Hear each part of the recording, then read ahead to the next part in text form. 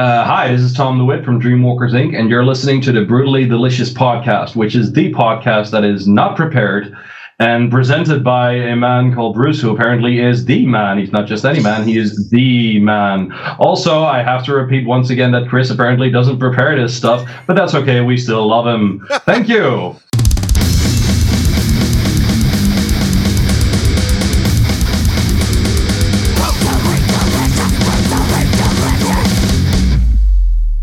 Hey, you're listening to the Brutally Delicious podcast. I am Bruce. My name is Chris, and I'm really prepared for this one. Which is great, because the previous one, you had no idea what band we were even talking to. You know what's funny? Is it a shtick, or am I really that lazy? That's I don't know. That is the question. I sit back and wonder sometimes, like, what the hell is happening?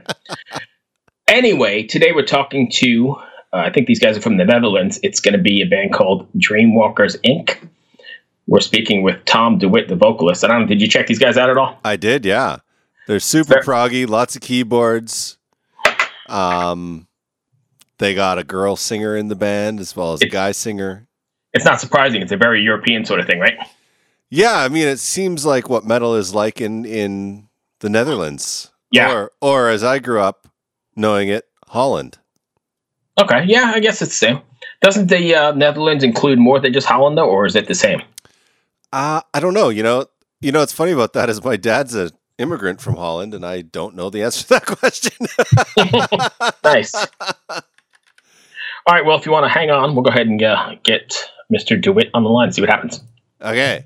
Hey, there he is. Chris, meet Tom. Tom, meet Chris. Hey, Tom, how are you? I'm doing pretty well. You? I'm doing great. You know, we just learned the difference between Holland and the Netherlands. Yeah, that's a pretty massive difference, actually. You know, it's funny. My dad immigrated to Canada when he was 9, and I grew up knowing it only as Holland, and I just assumed it was the whole country.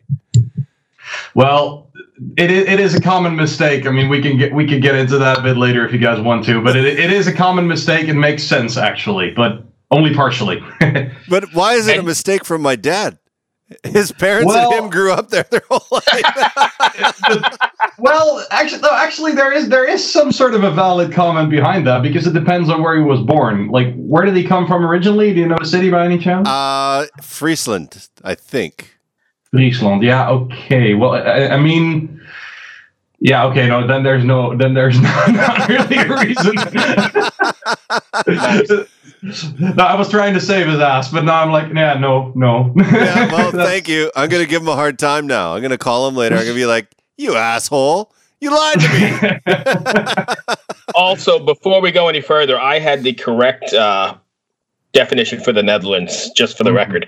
And then that's good. That's good to know. I have one other thing that I want to understand, because I don't understand it, is you see two spellings of the Netherlands. One is NETH and one is NED.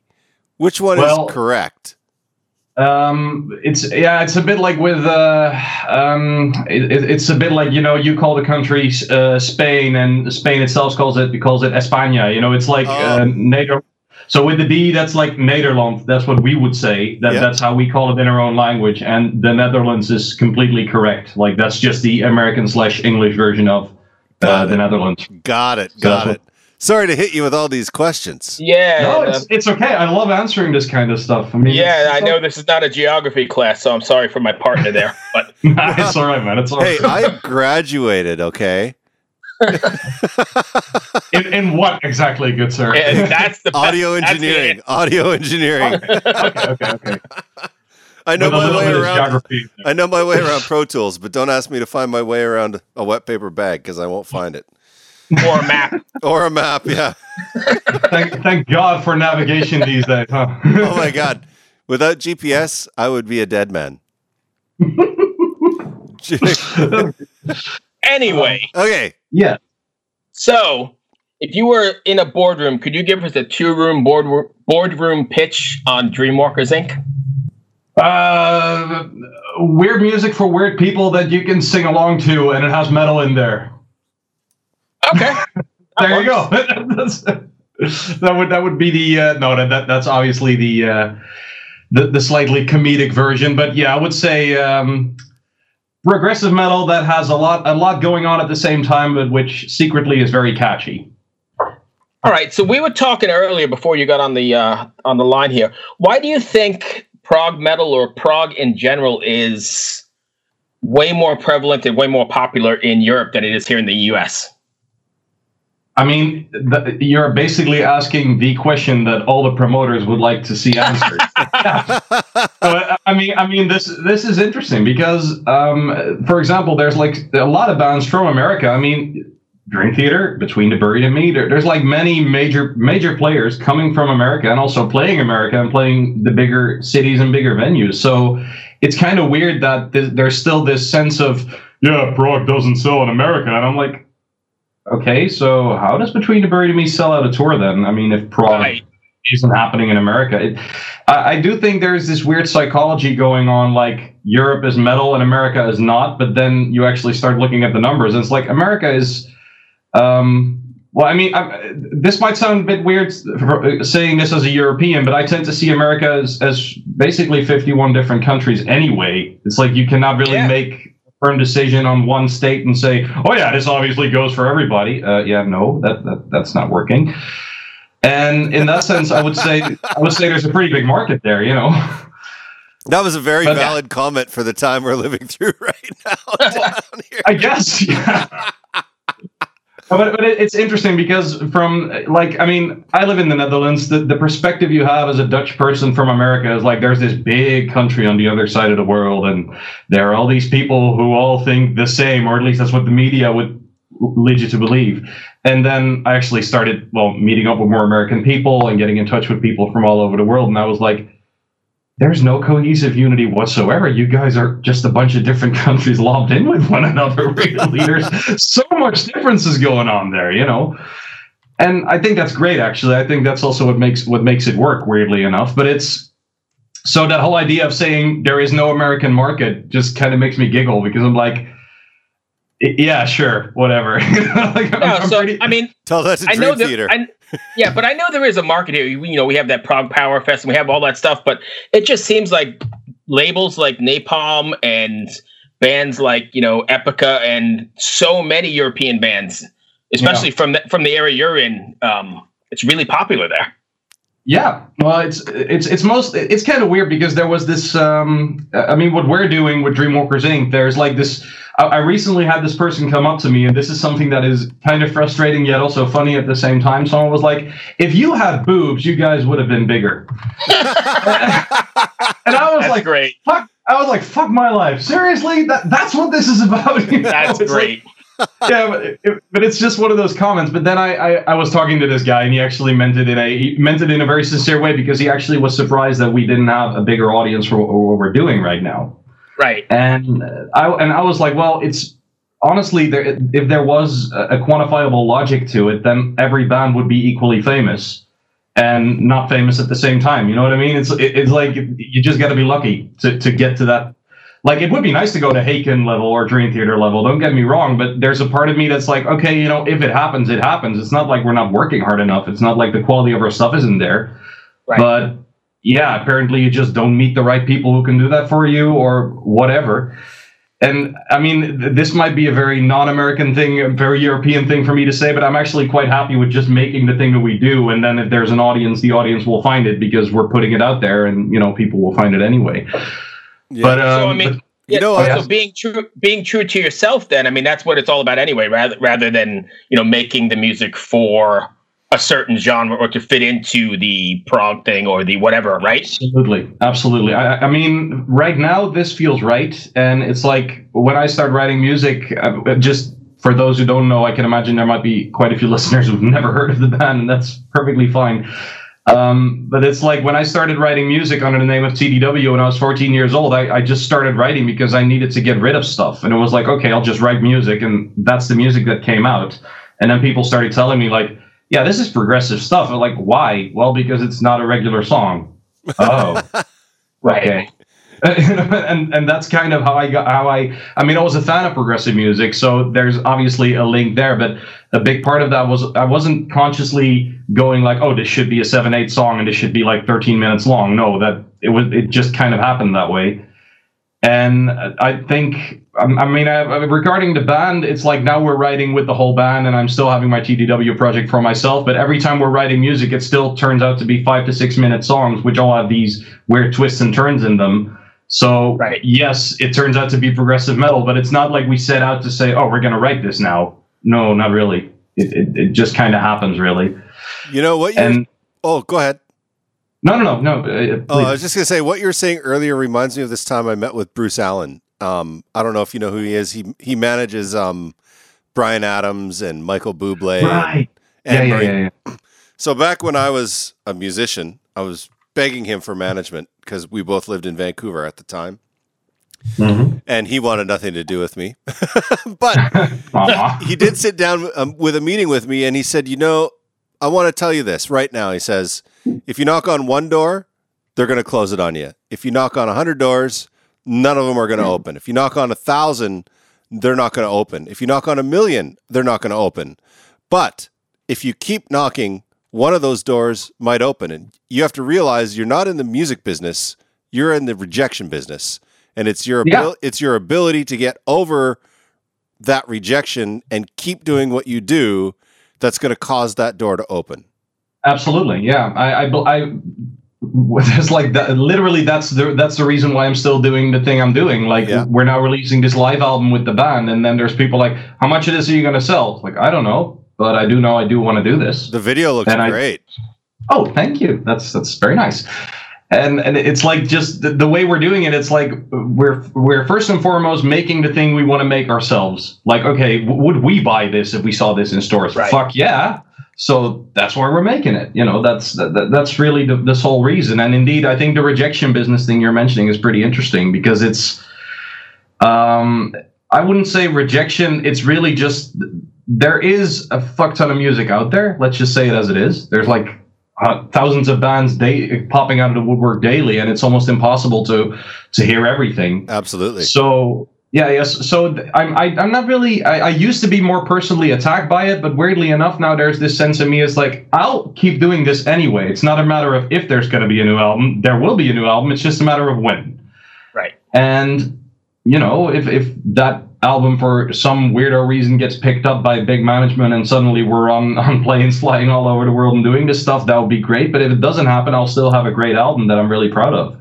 So nice. It's like that's kind of how I want to approach life in general. It's like, do the things that make you happy, and whatever else comes from it, great. Right. How do you deal with having so many people in one project?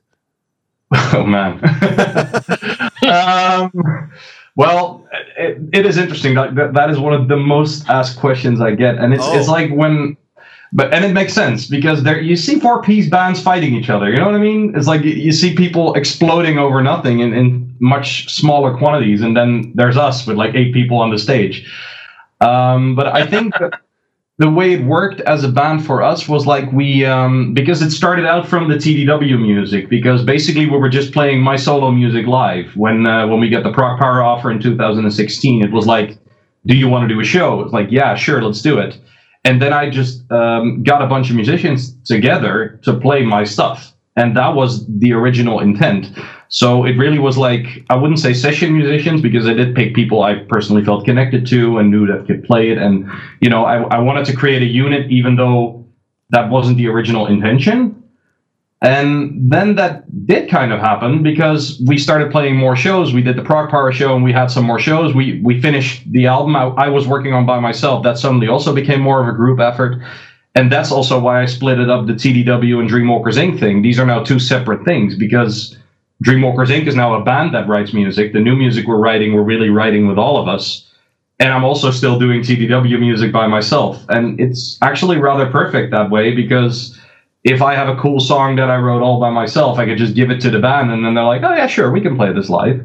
Right. So it's a weirdly great creative place to be, really. That's what it feels like right now. Just so you know, I just broke a cardinal rule of this podcast. Oh, yeah. I'm just devastated. I was saying the same thing. I was devastated. We're not supposed to ask questions that bands get asked all the time, and I feel terrible. I'm sorry. Oh no, it's okay. It's okay.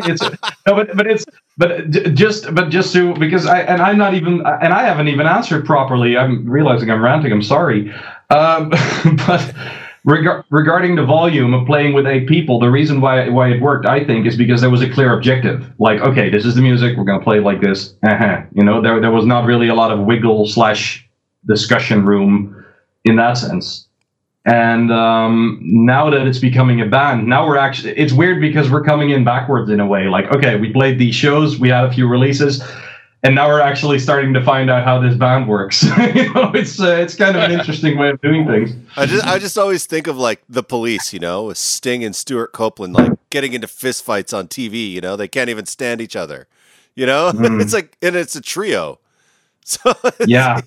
Well, although the thing with them is, I once saw this documentary with Stuart Copeland actually saying that they actually loved each other as people. They would actually have a lot of fun as you know, personally, but it was just the moment they would start talking music, it would just turn into this weird rivalry kind of thing, you know, testosterone exploding into one another and all that kind of stuff. It's like, why? you could also be civil about this stuff. It would just you could use the energy for better stuff. I don't know. Maybe I'm just weird, and maybe is the way I was raised. But I don't really see the point in having a conflict if the conflict doesn't lead to anything. If you know what I mean. Absolutely. Yeah, it's like, okay, yeah, sure. I can disagree with people quite a bit, might I add. I mean, hey, we're live in a free country. I'm more than happy to disagree with someone, but then I could still be really nice to someone. Like, I don't see the point in arguing and being in a fight with someone if I don't necessarily agree with his or her views. Right. But yeah, that's the beauty of freedom. Chris, that was a big party foul, though. I know. That's going to require me to drink at least 3 beers tonight, maybe more. Oh no! How terrible! How terrible! We're in lockdown. What are you going to do tonight? I don't know. Probably have a beer or 6. Yeah, it's like get fucking wasted and watch DVDs. I don't know. Fuck it. No, you. How are you guys? Oh, go ahead. I was going to say what I'm doing in quarantine right now is I've lined up some of my favorite musicians, and we're doing a multicam cover of "Breaking the Law" by Priest. Oh, that's awesome. That's great. Yeah, we have the ex-singer from Annihilator, the ex-bass player from Annihilator, the drummer from a band called Flybanger.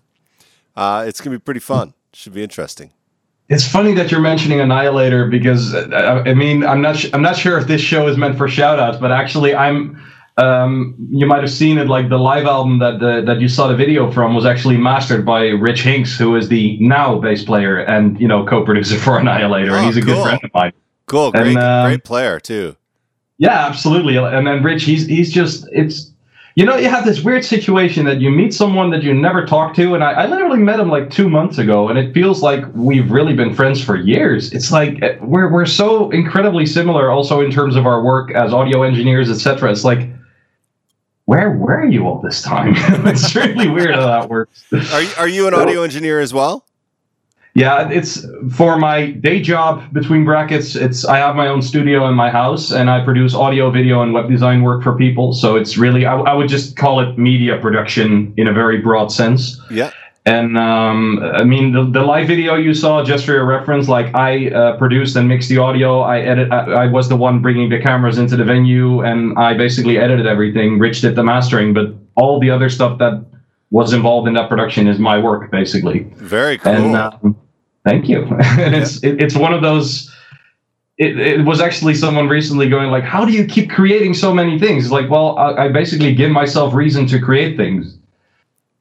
It's like, okay, if the work isn't there, then maybe I should just film a show and edit that, and then I have something new to show that I can actually do this. Yeah, that works. Okay, let's do that then. You know. Okay, I have 2 geek questions then. Sure. Okay. Fire. What DAW are you using currently?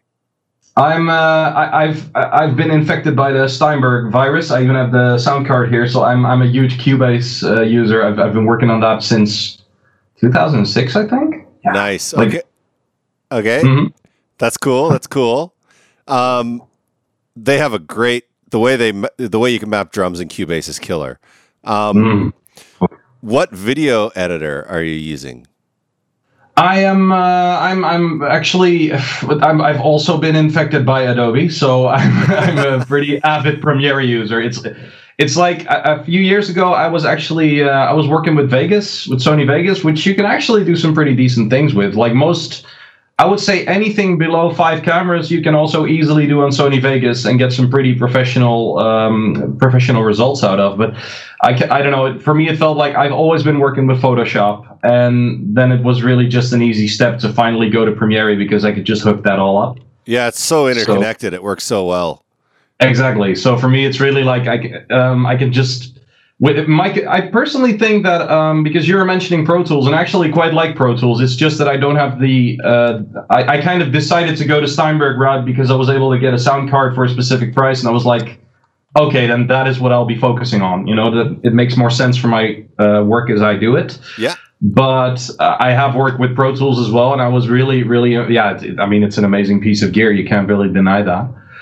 Yeah, I've the only reason I use Pro Tools is because I started on it like 20 years ago. So it's like, yeah, that makes sense. I don't know anything else. But nice. to be fair, if you put me behind Logic, for instance, it's like I'm also a Windows guy, and these days that's not that much of a shocker anymore because let's face it. Amen. But it's like Windows and Apple used to be like this big difference, and these days everything is Intel processing anyway. So it's like, you know, like all the software is interconnecting anyway. Oh yeah. And go ahead. And oh yeah, sorry, yeah, no, you go. No, you're the guest. Okay. But I am noticing that that with the combination of Cubase and Premiere works really well because it's also relatively easy to run those side by side. So it's often that I'm doing video stuff and I can just and then I hear something in the audio isn't right, so I can quickly make a tweak in Cubase and then just fire it into Premiere pretty much one-on-one. So in that sense, yeah, that's why I kind of stuck to those things. Because it's also, and that's probably something you would recognize as a Pro Tools user. It's like at a certain point, your whole keyboard is not a keyboard anymore. It's a shortcut machine. Yeah, absolutely. And you know where everything is. You know what I mean? Yeah, it's like that. Yeah, my wife asked me, "How can you type so fast?" And I was just like, "Oh, I don't look at the keyboard. I just know where I know how to get around the keyboard because of Pro Tools." Yeah, exactly. Yeah, when I taught Pro Tools, my students always used to ask me, "What's the best way to get fast at Pro Tools?" And I said, "Take a typing class." It's true. Yeah, but it is true. It is so true. People tend to forget how much you can actually do on a keyboard which actually speeds up your workflow in general. And it's just something people are like, oh, I'll just use the mouse. Like, yeah, sure, I'll be faster than you on basically everything now. Oh my God. I check this out. I used to give my students a math equation. I'd say, okay, so if you're going to sit down and let's say you're going to edit drums, you're going to cut it to the grid. You have 1,000 edits. Let's say 1,000 edits for an average song. If you do, every hit. Now, if you have to use your mouse, each one of those edits is going to take you 1 second. Yeah. So let's calculate how much time that is. Now let's see how fast the shortcut is. It's about 250 milliseconds to 500 milliseconds, depending on how fast you are. How much time do you save by the end of the day?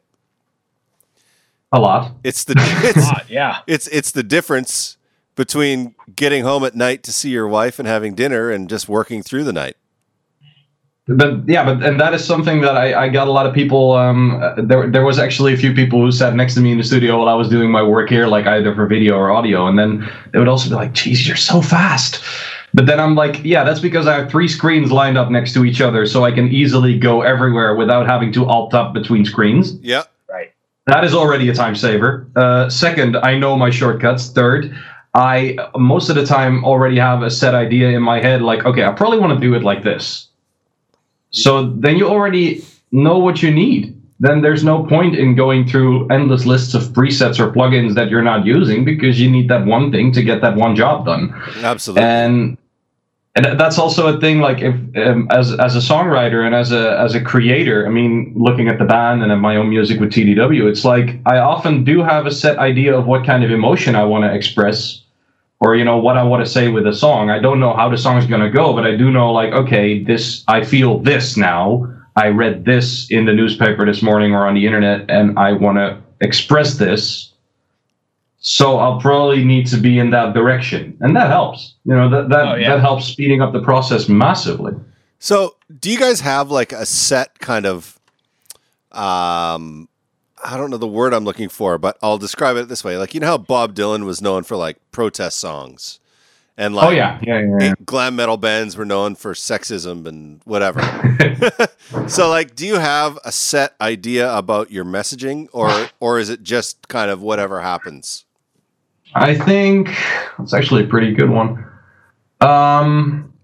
This is something that I've been pondering for a longer time as well, because it's like, like I said, I can answer this twofold in a way, because it's like there's me with the TDW stuff I do, and I have a pretty clear set of ideals and things that I want to express through my music.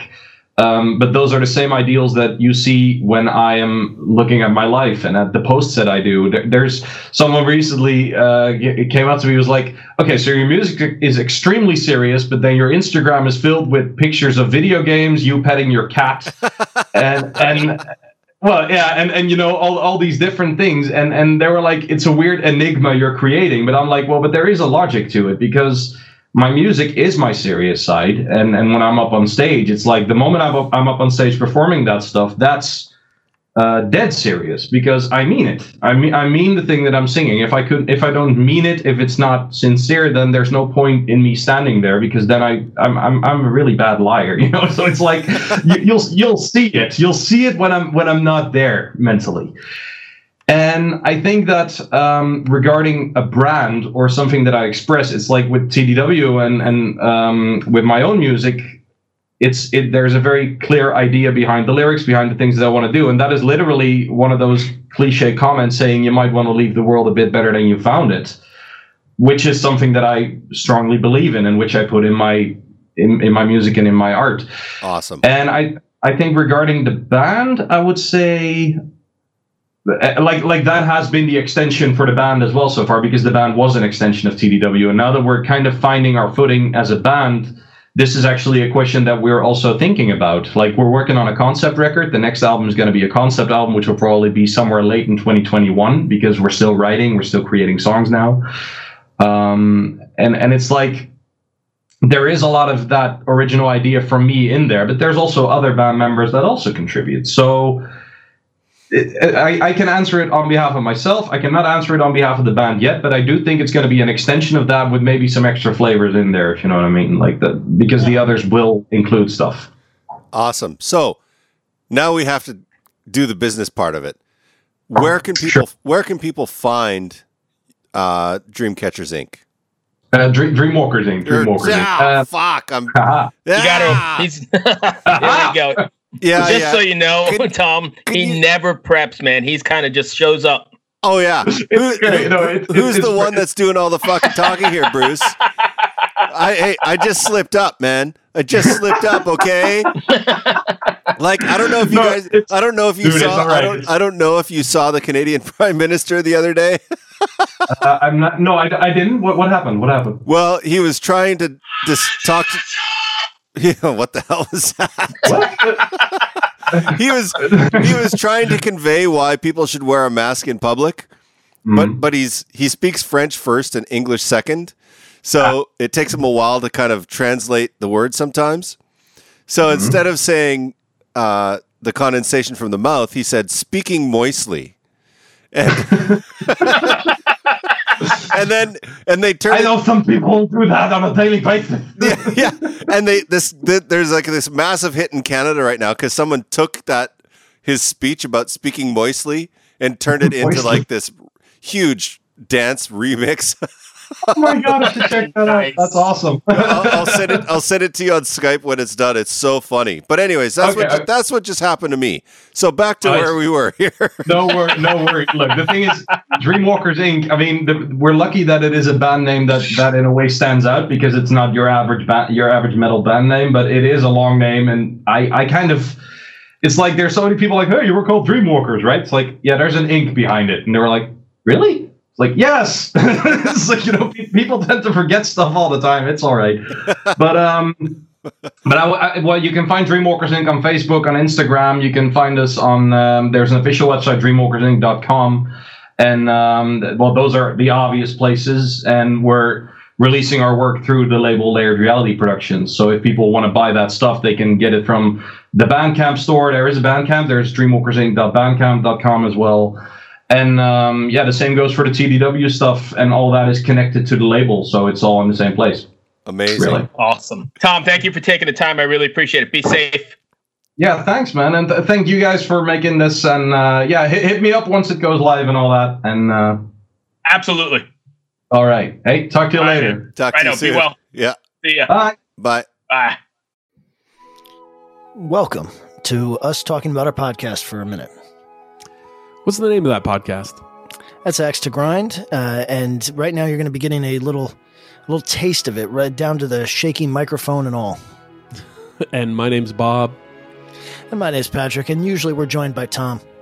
Tom's the best. Tom has a real grown-up job that requires him to be at work, but we talk about decidedly not so grown-up things like hardcore music and things that people that like hardcore music tend to like.